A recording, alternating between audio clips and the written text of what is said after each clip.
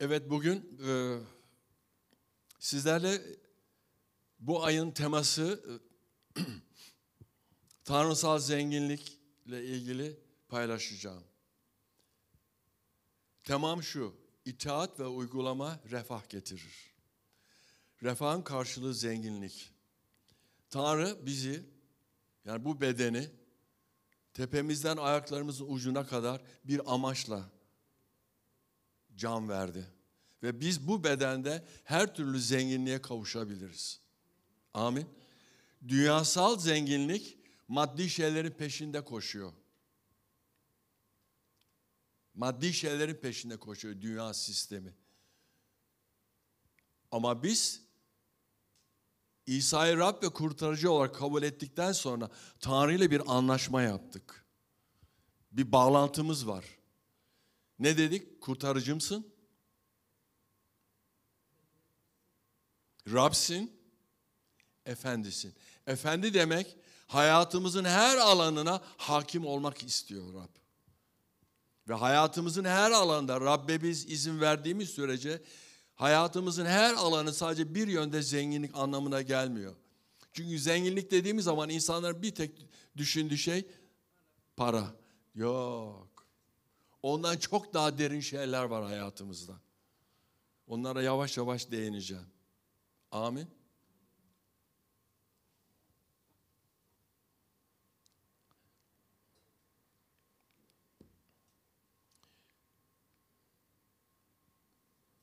Bir kere İsa bol yaşam vermek için geldim diyor. Bol yaşam nedir? Hep beraber düşünelim. Bol yaşam nedir? Her şeyin bolluk olduğu bir zaman hayatımızda. Peki bunlara nasıl biz ulaşacağız? İtaat, uygulama ve karar. Bir kere insanların, özellikle imanların lisanını değiştirmesi gerekiyor. Artık olumsuz konuşmalardan kurtulmanız lazım. Ama, olmaz, yapamam, alamam mı acaba? Şüphe ve kaygı bir insanın hayatında refaha karışmasının en büyük engeli. Onu böyle yıkacaksın tekmeyi vurup o duvarı. Çünkü Tanrı bize sözünü gönderdi, gücünü gönderdi ve kutsal ruhla bizi donattı. Biraz evvel bir ilahi söyledik değil mi? Hepimiz içimde bir ateş yak, kontrol dışı. Kontrolü Rabbe verdiğin sürece hayatımızda her şeyi yapacak. Bir kere bizi yoksulluktan kurtardı. Sendeki ve bendeki yoksulluk zihniyetini aldı, çarmıha çaktı. Ne dedi? Ben sizler için yoksul oldum ki sizler zengin olasınız diye. Çünkü Tanrı'nın bir vaadi var. Bize bolluk ve bereket içince bir yaşam sunmak için geldi. Bizim farklılığımız bu. Biz dünyasal insanlar gibi olamayız. Biz Tanrı'nın bereketiyle bir örnek, bir bol yaşamı yaşamak zorundayız. Eğer burada yaşayamıyorsak cennetin hiçbir anlamı olamaz. O kadar bolluk, o kadar muhteşem, anlatılamayacak kadar bir yer ki cennet. Burada onu şu kadarını yaşamamız lazım ki Rabbe şükretmemiz lazım. Rabbe şükrediyorum. O lütfunla beni donattığın için, o zenginlikle beni donattığın için. Amin. Onun için zenginlik hayatımızın çok farklı yerlerinde olması gerekiyor. Ruhsal zenginlik, finansal zenginlik, bedensel zenginlik. Yani insanlar şunu düşünüyor. İşte benim bir işim var. Ben işte işin sahibiyim, patronum. Birisi diyor ki ben birisinin yanında çalışıyorum. Ben Hamdi emekliyim. Bu yetmez. Bu bir limit. Biz bunun üstüne çıkmalıyız. Tanrı diyor ki hayır, aynı yerde kalamazsın. Aynı yerde kalarak da aynı şeylere sahip olursun. Ama bir adım atarsan Tanrı'nın sana vereceği daha büyük üst seviyelere sahip olabilirsin. Şikayet etmeyeceğiz. Yok emekli maaşım, yok iş yerinden aldığım para. Doğru, sistem bunu gerektiriyor, evet. Ama bunun dışında Tanrı bizi bereketlemek istiyor. Nasıl? İtaat ederek.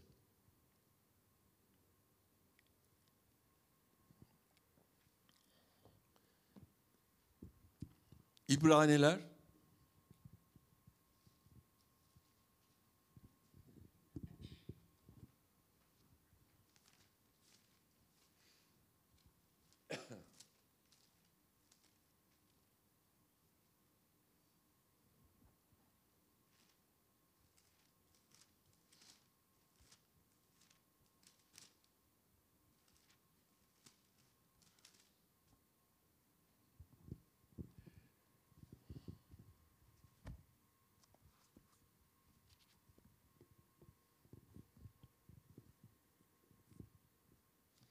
daima imandan bahsediyor bizler için.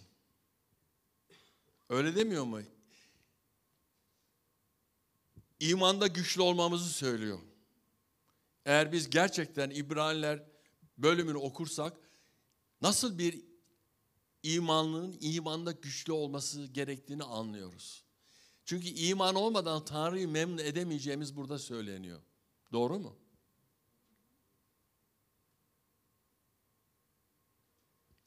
Peki imana nasıl sahip oluyoruz? Tanrı sözüyle.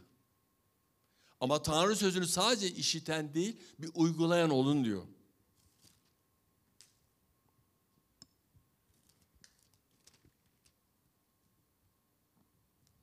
Yakup 1. bölümü açın. Yakup 1. bölüm. 22. ayetten okuyun. Bak ne diyor.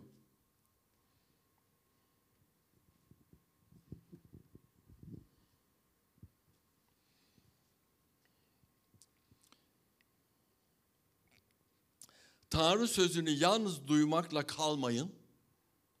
Sözün uygulayıcıları da olun. Evet, herkesi işitiyor. Bugün şu anda hepimiz, burada bütün bulunan kardeşler ve bizi canlı yayında izleyen herkes bu sözü işitiyor. Yakup 1. bölüm 22. ayeti ne diyor? Sadece sözü diyor, duymakla olmayın. Yani biz kiliseye geldiğimiz zaman, Rabbin evine geldiğimiz zaman bütün düşüncelerimizden kendimizi arındırarak buraya gelmemiz gerekiyor. Kafada takozlar olmayacak. Şüpheler, kurgular olmayacak. Şunu söylüyorum. Her gün bizim için yeni bir gün. Bir amin alayım. Her gözünü açtığın gün bizim için yeni bir gün. Her günün bereketi bize ait.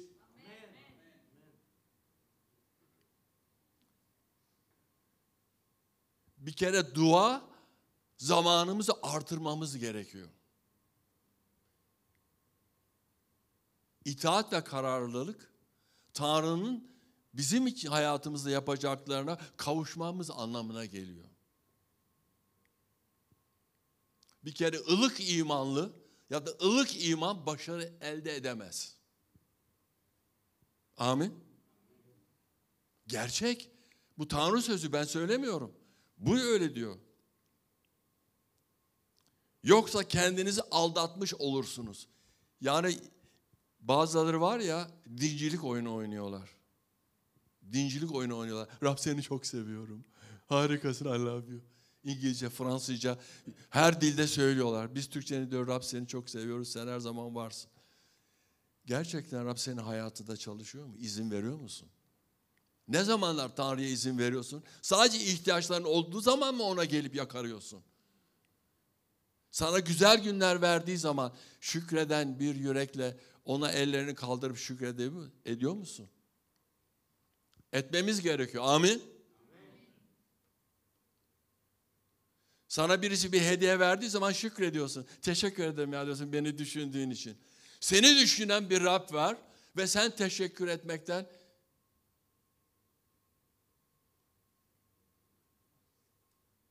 istina ediyorsun.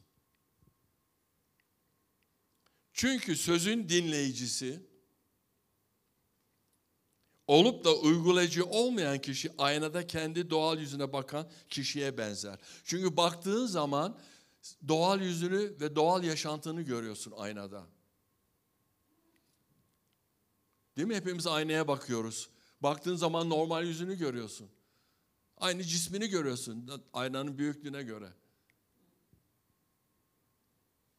Ama Tanrı sözünü uygulayan ve imanda güçlü bir kişi aynaya baktığı zaman ruhsal yüzünü görüyor.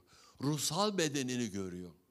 Tanrı'nın senin için yaptıklarını görüyorsun, şükrediyorsun. Yüz ifaden bile değişiyor. Gülümsemeye başlıyorsun. Doğal aynaya baktığın zaman suratın asıktır. Çünkü düşünüyorsun problem var, o yok, bu yok, bilmem ne. Şüpheler. Doğru mu? Oysa mükemmel yasaya, özgürlük yasasına yakından bakıp ona bağlı kalan, unutkan dinleyici değil de etkin uygulayıcı olan kişi yaptıklarıyla mutlu olacaktır.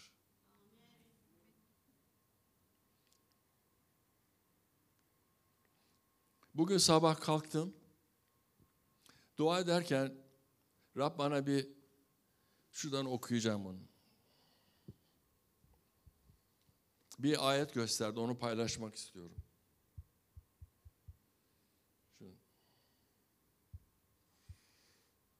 Bir dakika, Türkçe'ye çevireyim.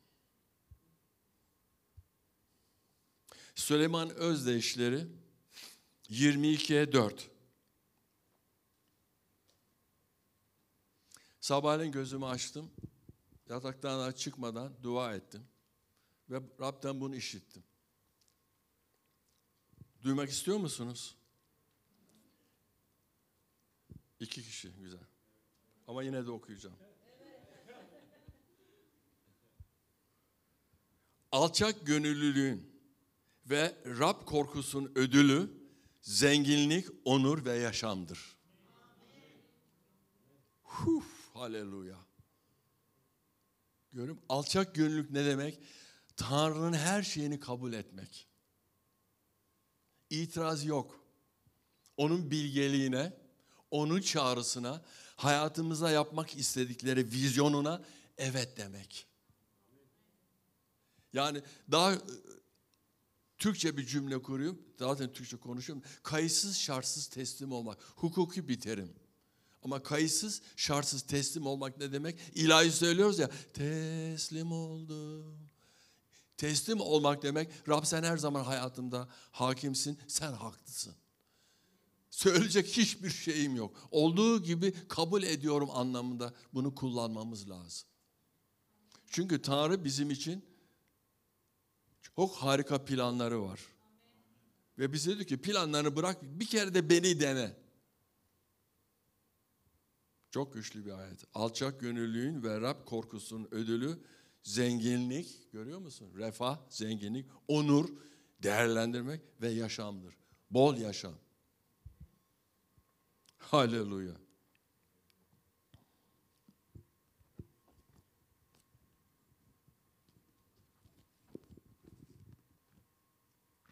Buna uygun bir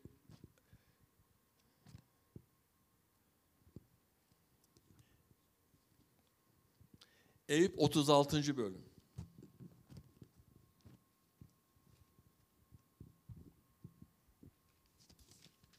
Kusura bakmayın, el mikrofonu böyle fazla tam kontrol edemiyorum. O kulak mikrofonunu kullanamıyorum gözlük taktığım için. Eyüp 36 10 ve 11 okuyorum. Öğüdünü dinletir, kötülükten dönmelerini buyurur. Bu şunu söylüyor ki, tabii bunu şuna adapte etmek istiyorum. Tanrı'nın refah ve zenginliğine. İnsanlar daima bir yoksulluk tesirinin altına kalmışlar. Biraz evvel dediğim gibi, alamam, edemem, yok. Ya kardeşim benden sonra söyleyeyim, benim babam zengin. Ben de onun çocuğuyum. Ya zengin babanın çocuğu zengin olur ya. Biz göksel babamızdan bahsediyoruz. Yeri göğü yaratan. Ne diyor? Senin için her şeyi diyor ben bu yer üstüne ve yer altına koydum. İnsanlar diyor ki işte 1000 sene sonra 1 milyon sene sonra petrol bitecek. Bitmez. Tanrı'nın yarattığı hiçbir zenginlik bitmez. Ne elmas biter, ne petrol biter, ne doğalgaz biter. Ne sebze biter, ne meyve, hiçbir şey bitmez. Dünya sisteminin yalanlarından biz kendimizi arındırmalıyız. Bizim bir Rabbimiz var, sağlayan.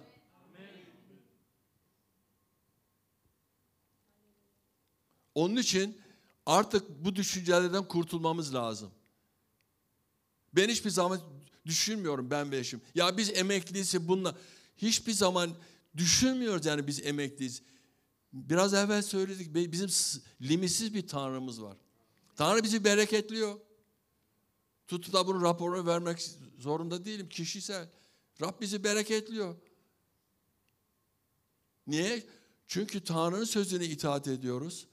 Çünkü Tanrı'nın buyruklarını yerine getiriyoruz. Tanrı'nın cömertliğini hayatımıza adapte ettik. Sadece ona verici değil, biz de kendimiz aynı onun gibi verici oluyoruz. Onun sayesinde Rab de bizi bereketliyor. Ama işte bu şeylerden kurtulmak lazım. Elim sınırlı, cebim sınırlı. Hayır, düşünceni geliştireceksin. Sonsuz bir Rabbim var. Rab sağlayıcımdır. Fazlasıyla veren bir Rab diyoruz. 11 diyor ki eğer dinler ve ona kulluk ederlerse. Eyüp'le sözünü gönderiyor Rab. Kalan günlerini darlık. Affedersiniz, ne dediniz? Ay, doğruymuş ya, ben yanlış okumuş gibi. Bolluk. Eğer dinler ve ona kulluk ederlerse, biraz evvel okuduğumuz ayet gibi değil mi? Yakup'ta okuduk ya, değil mi?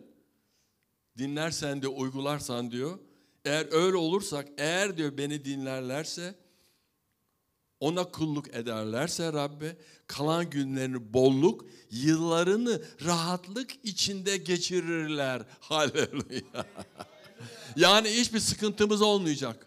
Bütün yaşamımız bu dünyada şöyle gözümüzü kapattığımız ana kadar bolluk içinde Tanrı'nın bize vereceği bütün refah ve zenginliklerini kullanmak zorundayız.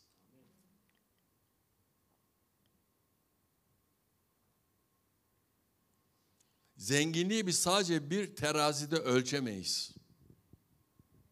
Terazinin iki kefesi var değil mi? Tanrı bizim o kefemizi zenginlikleriyle doldurdu. Uzan ve al diyor. Bir sınır yok. Dile benden ne dilersen. Diliyor musun? Beklentin var mı? Ümit ediyor musun? O zaman alacaksın. O zaman alacağız. Hiçbir sıkıntımız, problemimiz olmayacak. O mu geldi, bu mu geldi, fatura mı geldi, şu mu? Bunlar bu kaygının olmayacağı şey bunlar.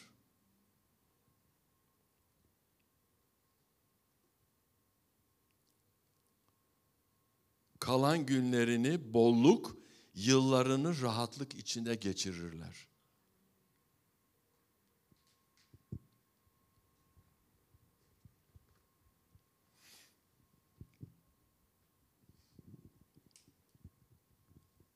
Bir kere bir imanlının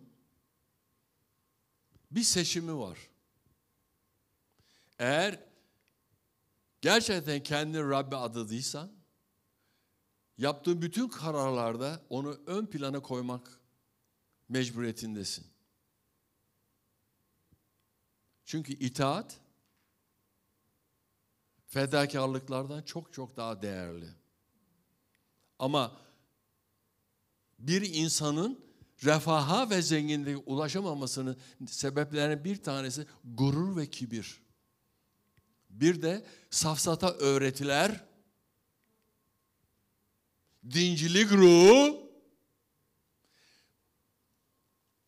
Biz pandemiden önce her yıl NehirKilisesi olarak büyük toplantılar yaptık.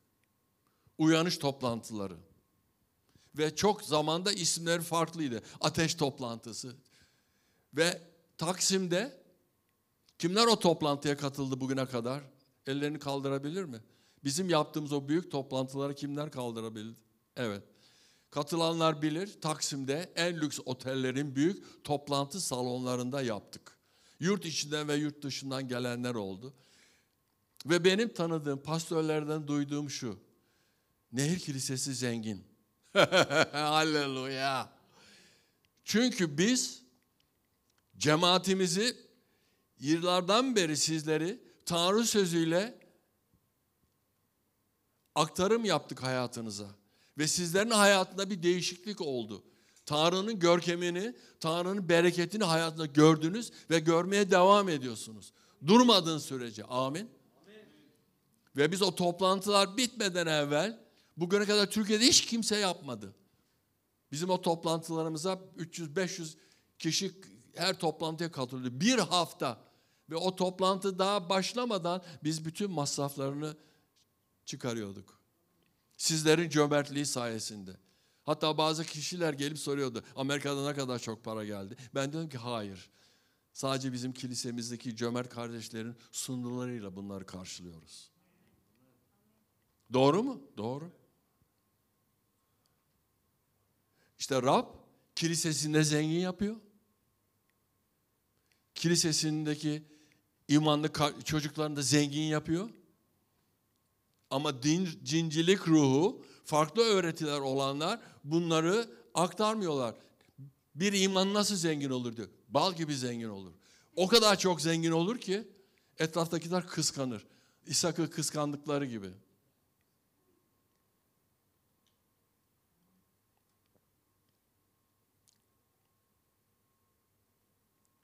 Çünkü hizmette sadece ver bana felsefesiyle yerinde durmamalı.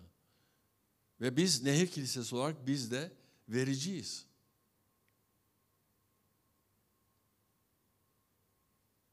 İnsanların düşünce yapısı farklı. Hiç unutmuyorum, yıllar evvel bir yabancı kardeş $300 getirdi. O zamanlar ilk defa klima almaya kalktık. 2 gün sonra bana gelmiş soruyor.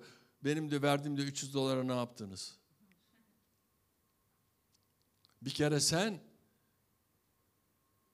tohumunu ektikten sonra artık o senden çıkıyor, kopuyor. Sana ait değil, o Rabbe ait. Rabbe ait, sana ait değil. Sendeydi. Sen verdin onu, gitti. Sende değil artık. Sen Rabbin eline vereceksin ki Rab orada çalışmaya başlasın. Ve kutsal kitabı nasıl büyük benzentiler var. İsa binlerce insanı 5 ekmek 2 balıkla doyurdu. Doğru mu? Ve 12 sepet arttı. Okursun sonra, ona zamanım yok. Nedir onun adı? El Şeddai. Fazlasıyla sağlayan Rab.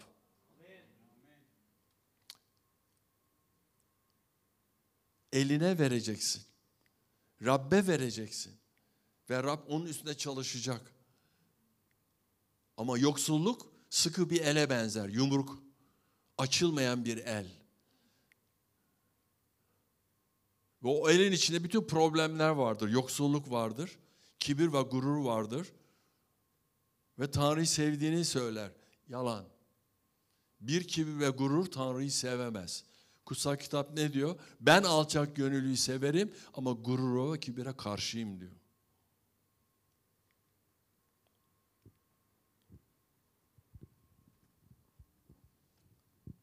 Tanrı sözüne itaat ettiğimiz zaman hayatımızın her yönde bir değişiklik olacak. Zaten değişim bir süreçtir. Hiçbirimiz bir günde değişecek değiliz. Hepimiz hala bir değişim süreci içindeyiz. Bundan önceki ayın teması neydi? Ruhsal. Ne? Ruhsal büyüme. Unuttunuz mu ya? Herkes ayağa kalksın. Kaldırın ellerinizi. Rab, dua ediyorum ki ruhsal kulaklar açılsın. Sözlerin yüreklerde bir nakış gibi işlesin. Sadece ayın teması o gün bittiği zaman kalmasın. Ondan sonra da bütün yüreklerde devam etsin. Çünkü ruhsal zenginlik ancak büyümeyle elde edilebilir. Amin. Oturabilirsiniz.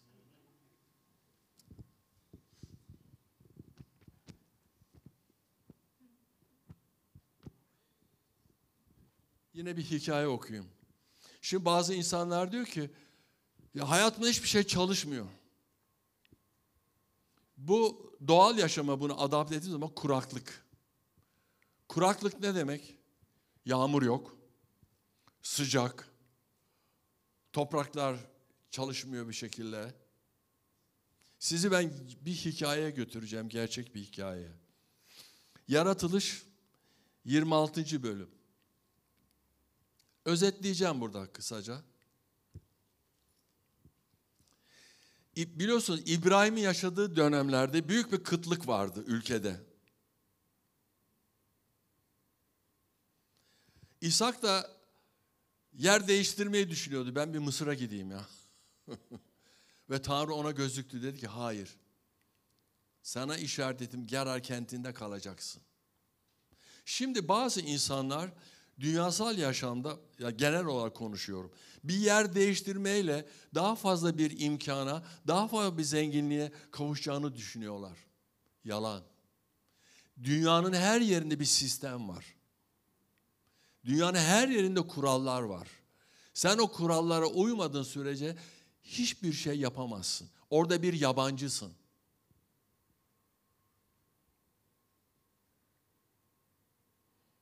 Çünkü oranın sistemi, oranın ekonomik düzeni, her şey, yasası farklı. Onun için insanlar yarar alıyor. Ya dua edeceksin, Rabbin seni gönderdiği yerde ne diyor? Ülkenin en iyi ürünü yiyeceksin diyor, itaat edersen, sözüme kulak verirsen. Diyor ki burada Tanrı İshak'a, Gerar'da kal diyor. O da itaat ediyor, kalıyor. Düşünebiliyor musun? Kuraklık bir mevsiminde, hiçbir şeyin çalışmadığı bir devirde, evet diyor Tanrı'ya, kalacağım. Bazen Rab da işte sen de düşünüyorsun ki benim de hayatımda bir kuraklık var. Çıkış yolum var. İtaat ve uygulama. İshak gittiği zaman Gerar kentine oturup da ağlayıp sızlamadı. Rab beni buraya gönderdi. Burada kuraklık var, yağmur yok, su yok, toprak çatlamış, yapmadı. Ne yaptı? Tanrı'dan bir bilgelik aldı. Ne bilgeliği? Çalışma bilgeliği. Öyle demiyor mu mezmurlarda? Çalışmayan yiyemez diye. Ama çok tembel imanı var ya. Hep şikayet ediyorlar. Hep şikayet. Hiçbir şeyden memnun değiller. Hiçbir zaman Tanrı'nın bolluk ve bereket veren bir Rab olduğunu bilincinde değiller. Sağlayıcımız diyorum, Yahve'yi yir ediyorum. Böyle bakıyorlar. İshak o ülkede ekin ekti diyor. Bak, o devirde kurak bir toprakta, o zamanlar ne kadar iptidai bir yer bu. Binlerce yıl önce bu. İnsan gücüyle adam o toprakları kazdı değil mi? Biz ona saban mı diyoruz tarımcılıkta? Böyle önde bir şey var. Nazas yapar gibi kazarsın toprakları ve tohum ekti diyor. Kurak zamanında tohum ekti. Ektiğinin diyor 100 katını biçti. Rab onu kutsamıştı, gördün mü? Biz Rabbin kutsaması altında olduğumuz sürece Rab bütün bizim ihtiyaçlarımızı sağlayacaktır. Rab'den bilgelik almak zorundayız. Kararlarımızdan önce danışacağız. Rab sen bu konuda ne düşünüyorsun? Ne yapmamı istiyorsun? Nasıl beni yöneltiyorsun? Evet kuraktı. Ben inanıyorum içimde ruhsal olarak. Tanrı o tohumları alttan suladı toprağın altından. Ve o tohumlar öldü ve yeşermeye başladı. 100 kat verdi diyor. Bunun matematiksel hesabını biz yapamayız. Bir arpanın üstünde kaç tane tomurcuk var, bir çarpmaya kalksan Einstein bile bulamaz. Ve o kadar zengin oldu. Niye? Çünkü herkes tembel otururken millet geldi ondan alışveriş yapmaya başladı. Çok zengin oldu. Niye? İtaat etti. Tanrı'nın yap dediğini yaptı. Sabırla bekledi. Kuraklık var diye ağlamadı, sızlamadı, şikayet etmedi. Demek ki biz bir durumlar olduğu zaman şikayet etmeyeceğiz değil mi? Ediyor muyuz şikayet? Etmeyeceğiz. Çünkü Tanrı ona ait olduğumuzu biliyor. Bir baba evladını terk eder mi? Onu mirasını yok edebilir mi? O dünyasal babanın planıdır. Ama göksel baba hiçbir zaman bizi mirasından dışarı çıkartamaz. Ne seni unuturum ne de seni kaybederim diyor baba. Çok zengin oldu. Sürülerle davar, sığır ve birçok uşak sahibi oldu. Filistliler onu kıskanmaya başladılar. İşte var ya Filistliler yapamadıkları şeyi, insanlar hep öyledir biliyor musun? Yapamadığı bir şeyi eğer birisi yaparsa onu kıskanır. Ben bunu çok gördüm. Bakın bugün şeyle paylaşıyordum. Ceyhun kardeşle paylaşıyordum. Şöyle dedim ona. Dünya sisteminde zengin olan insanlar hep konuşuyor. Elon Musk, wow, nasıl bir villada oturuyor, nasıl bir araba kullanıyor, en ünlü golfçü, futbolcu, bak anasına 1 milyon dolarlık araba almış. Hep onu konuşuyorlar. Onu konuşacağına sen de bir şeyler yapsana. Ama imanlılar var ya imanlılar, hiç hoşuma gitmediği şeyler yapıyorlar. Tanrı'nın kullandığı Tanrı adamları, Tanrı kadınları var hala yaşayan. Milyonlarca insanın hayatını etkilemişler, kurtarmışlar. Gidiyorlar, okullar yapıyorlar, kuyular açıyorlar, çocukları giydiriyorlar, besliyorlar. Hizmeti bir tane uçak aldı diye. Adama bak uçakla gidiyor her yere.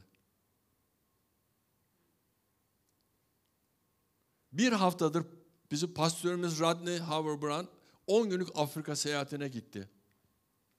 Ve çok uçak kiraladı. Çünkü ekiple beraber gidiyor. Bir gün Pastör Rodney'e sormuşlar. Ya sen de alçak gönüllü olup da şu tarifeli uçakla gitsene.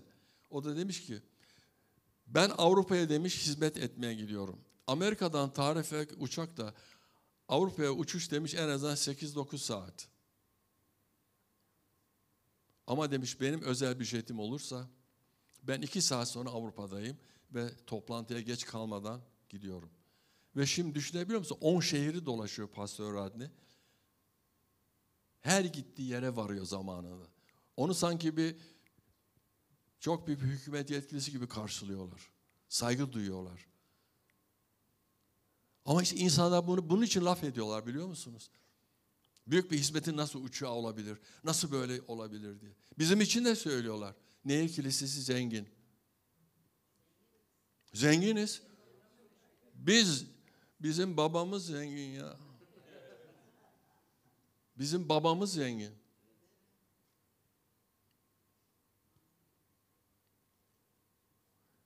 Hatta düşünüyorlardır yani yeni bir yerlere taşındılar. O 2 katı falan nasıl hallediyorlar diye. Bizim bir sağlayıcımız var. Bizim bir sağlayıcımız var.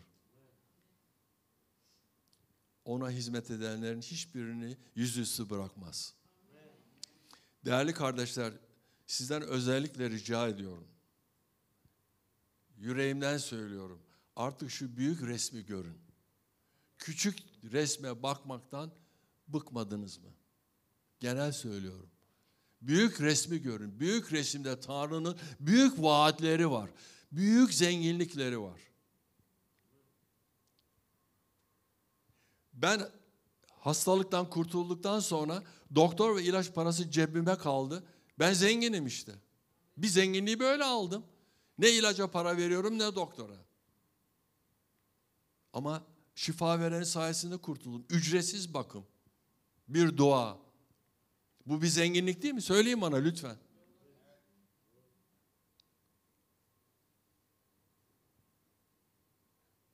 Yuhanna da söylüyor. Görencin olsun diyor. Sağlığın olsun. O bedende sağlıklı olur. Sağlıklı beden çalışır. Bu ne demektir? İmanlı beden çalışır ve başarı elde eder. Ne iş yaparsan yap, başarı sana ait. Hiçbir zaman iblisin tuzağına düşmeyeceksin. Senin ayağını kaydırmaya çalışan var ya, senin düşmanın. Sana negatif konuşan insanlar çevrenden. Belki de bazı insanlardan kurtulman lazım. Bazı arkadaşlıklarını uzaktan sevmen lazım. Seni seviyorum. 150 metre. Çünkü bazı insanlar var ya, yapamadıkları şeyi sende gördükleri zaman o kıskançlık damarları kalıyorlar. Seni durdurmak için fasafişe konuşmalar yapıyorlar. Sakın onları dinleme. Sakın iblise kapı açma. Joyce Meyer'in bir kitabını okuyorum. Orada bir vazo var. Diyor ki bu vazoyu diyor birisi çatlatmış diyor. Bunu zankla yapıştırırsak diyor bu eski haline gelir diyor. Gelmez diyor. Eğer bir vazo çatladığı zaman onu ortadan kaldıracaksın. İblis oradan girmeye çalışır diyor. Basitçe anlatıyorum. Öyle. Eğer bir çatlak verirsen, bir kaygı ve şüpheyle Tanrı'nın bir işine yaklaşırsan iblise kapı açarsın.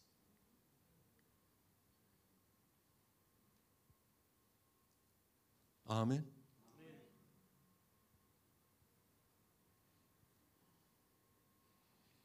Seni durdurmaya çalışan bütün yoksulluğa hayır.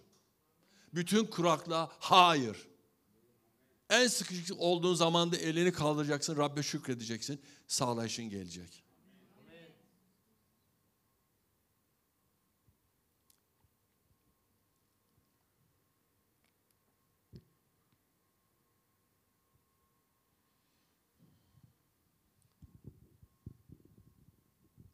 Galatyalar 6-9.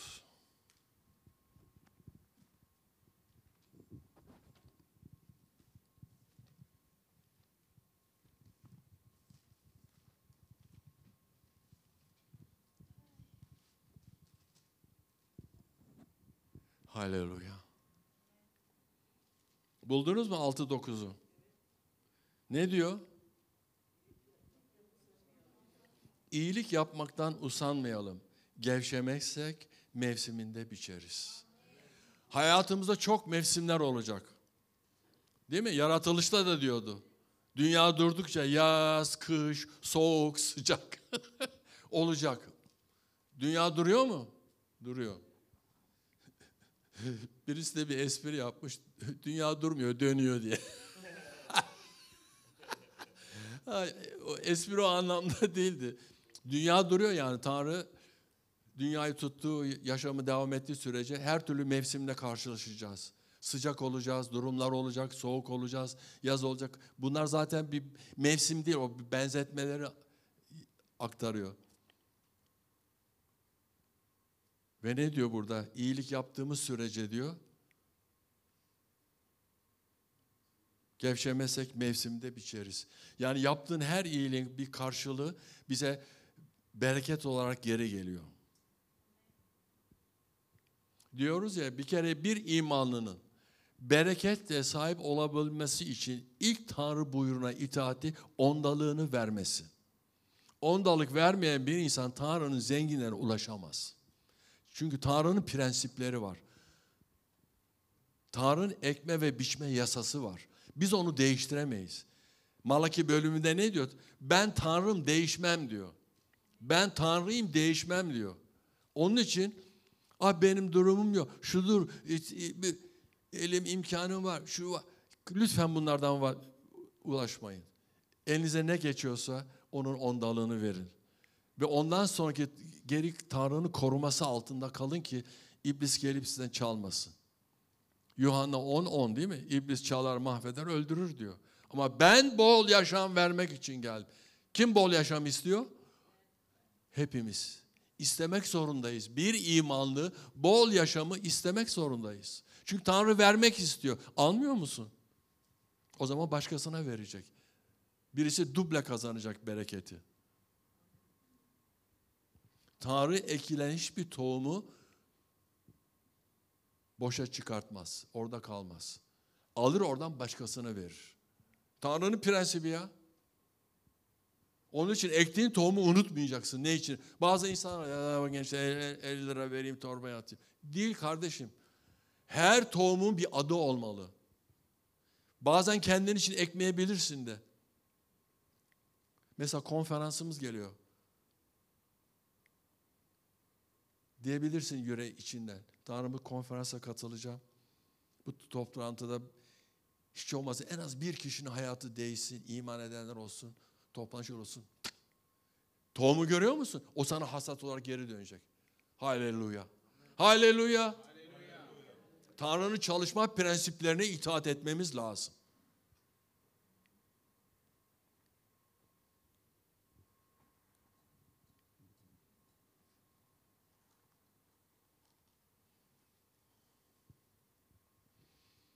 Dün bir köy öğretmeni Pastör Leyla'ya bir liste göndermiş. Okullar açıldı. Köy öğretmeni, dağda bir okulda. Genç bir bayan, öğretmen olarak atanmış. Liste göndermiş, malzeme listesi. İşte kitap, kalem, neyse detayını o biliyor. Bana sordu, ne yapabiliriz dedi. Ekeceğiz. Bereketliyse okuldaki çocukları, köy okulunda. Daha evvelden onlara erzak gönderdik. Giyecek gönderdik. Ayakkabı, ceket, pantolon kızlara, şeylere. Biz birbirlerimizi yardım edip desteklemeliyiz kardeşler. Bencil olamayız biz. Bencil imanlı Tanrı istemiyor. Hoşuna gitmiyor. Hayatına diyor bir şeyler yap.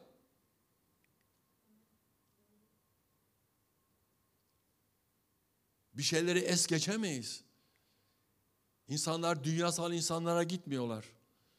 Biliyorlar Tanrı'nın insanları nasıl vicdanlıdır, merhametlidir, yardım eden. Eğer biz onlara yardım etmezsek ben uyuyamam gece. O sobayla daracık odada eğitim gören köy çocukları için.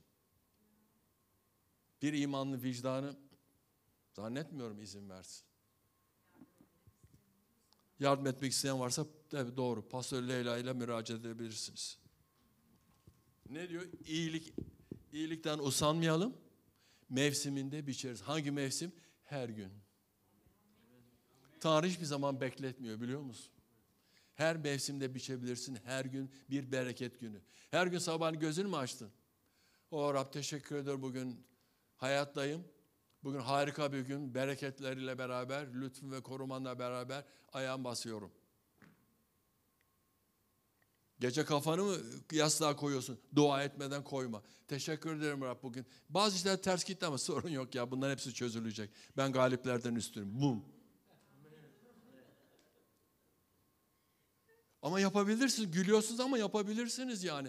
İşte galiplerden üstün bu demek yani. Başarılı olmak bu yani. Ağlayarak, sızlayarak biz bir yere gidemeyiz. Değil mi Şaba? İnsanlar hep ağlıyorlar. Yazık o gözyaşlarına. Tanrı ne diyor? Senin gözyaşlarını ben diyor sevince döndüreceğim diyor vahiyde. İtaat edersen ülkenin en iyi ürününü yiyeceksin.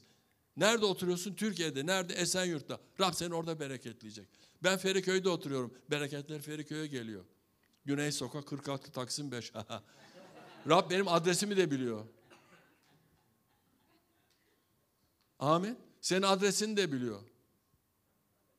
Hiç ummadığın bir anda tak mucizeler yapan Tanrı boy gösteriyor. Haleluya.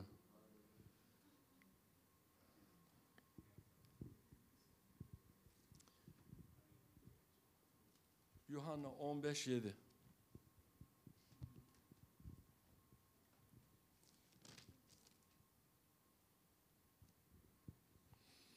Bakın bu çok güçlü bir söz. Bütün sözler çok güçlü ama özellikle buna dikkat etmenizi istiyorum. Altını çizin. Buldunuz mu Yuhanna'yı? 15. bölüm buldunuz mu? 7'yi buldunuz mu? Eğer bende kalırsanız ve sözlerim sizde kalırsa ne isterseniz dileyin size verilecektir. Ay çok zayıf bir amin bu. Amin. Güçlü bir amin istiyorum. Amin.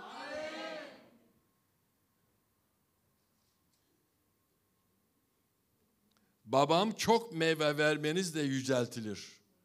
Böylelikle öğrencilerim olursunuz. Haleluya. Haleluya. İyi bir öğretmenimiz var, baş öğretmenimiz. Her şeyi öğretiyor sözleriyle. Hayatımızın müdürü, eğitim müdürü, İsa Mesih, kutsal ruh. Bende kalırsanız diyor. Nasıl onda kalırsınız? Yan yana oturarak mı? Ruhta onunla beraber olmamız lazım. İç varlığını onun ruhuyla doldurman lazım. Ve şunu söylüyorum. Kutsal ruhla vaftiz olmanız lazım. Kutsal ruhun gücünü, ateşini almanız lazım. Düz bir imanlı hayatta kalamaz. Ben inanmıyorum. Sen inanıyor musun Pastör Gadi? Düz bir imanlı hayatta kalamaz. Ama kutsal ruhla dolmuş, dillerle konuşan, ateşle yanan bir insan hastaları iyileştirir. Ölüleri diriltir. Tanrı'nın verdiği bütün armağanları yaşar, gözünü kapatmadan önce. Bende kalırsanız diyor, ben de sende kalırım. Büyük bir anlaşma. Rab kontrat imzalamış burada sen ve benle.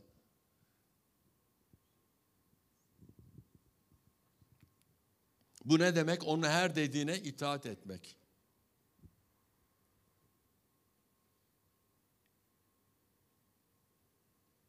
Kendi kendi aklında yaşattığın bir planı, bir programı lütfen Tanrı'ya getirme. Çünkü kabul olmayacak. Rab ben şu işi yaparsam buradan kazanacağım. Bol kazanç gelecek. Tanrı senin gözündeki dolar, euro ve TL ışıltılarına bakmıyor. Tanrı senin yüreğine bakıyor. Zaten seni bereketlemek istiyor. Tanrı seni zaten zengin yapmak istiyor. Ama o aşamayı nasıl yapacağız? İtaat ederek ve uygulayarak. Değil mi? Okuduk biraz evvel. Sadece sözü dinleyen olmayın, uygulayan olsun diyor. Ver sana verilecektir. Bastırılmış taşacak ki başkalarına bereket ol diyor. Sadece bana. Yok. Böyle bir imanlı Tanrı'nın hoşuna gitmiyor. Böyle bir iman. O bencillik. İsa çok cömert. O kadar çok cömert ki. O kadar neye ihtiyacımız olduğunu biliyor, fazlasıyla sağlıyor. Şöyle bir kere gözünü kapat düşün, ruhsal alanda nereden geldin, ne durumdasın? Kimin sayesinde? Oh my. Babamız sayesinde. Onun için üzmeyeceğiz onu. Onu kırmayacağız. Kutsal ruh.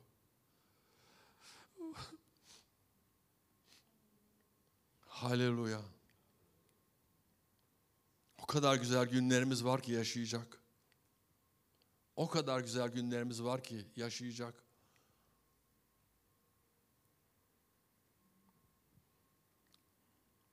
Geçen gün bir kardeşi gördük.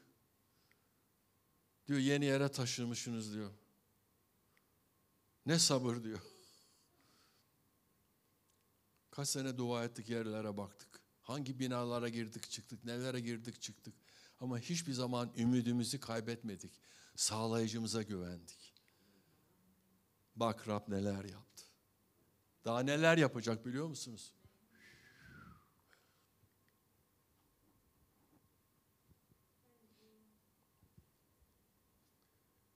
Ben geçen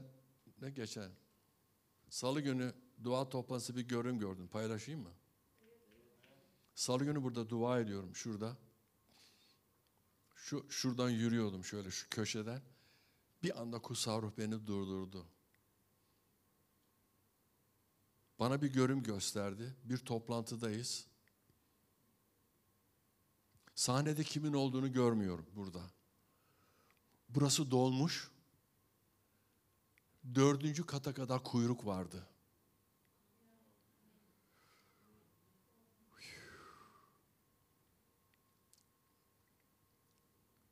Gözyaşlarımı dindiremedim, sevinç gözyaşları. Dedim ki Rab, bu dünyada dedim gözümü kapamadan bu NehirKilisesi'ni lütfen bunu bana göster.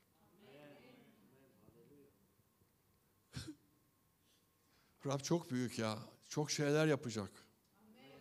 Ve burada hepimizin payı var. Hepimizin payı var. Duamız. Lütfen dua toplantılarına gelin. Lütfen dua toplantılarını kaçırmayın.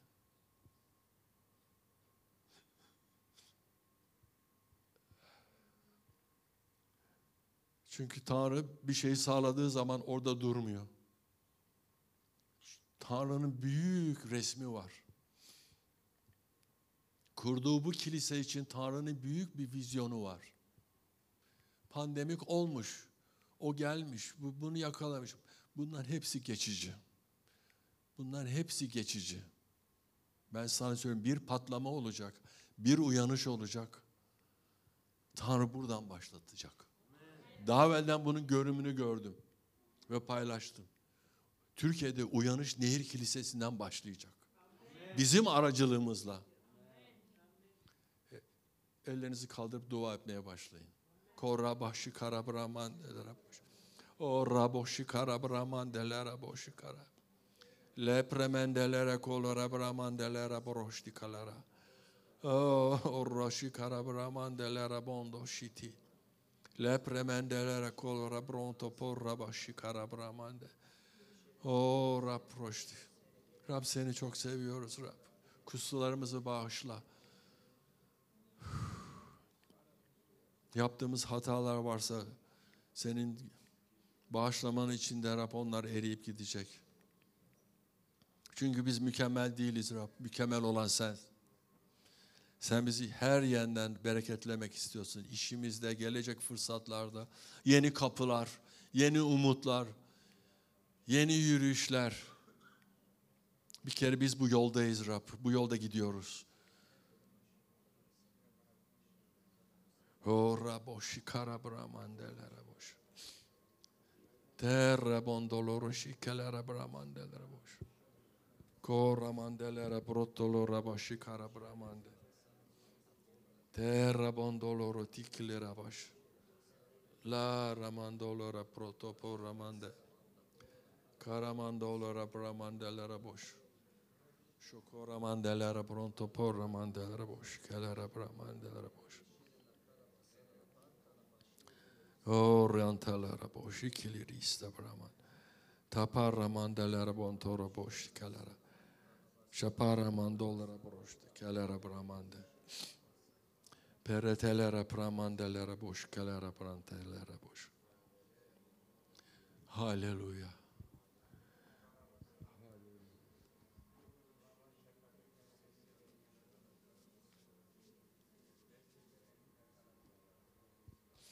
Haleluya. Birlik ve beraberlikten güç doğar. Biz birlikteyiz.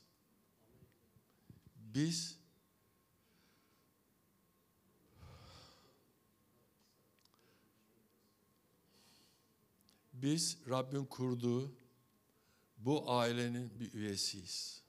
Hepimiz. Birbirimizi sevelim. Birbirimizi destekleyelim. Birbirimizle gurur duyalım.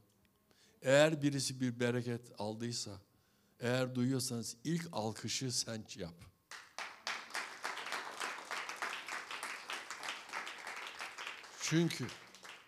Çünkü sırada sensin. Çünkü sırada sensin. Amin. Haleluya.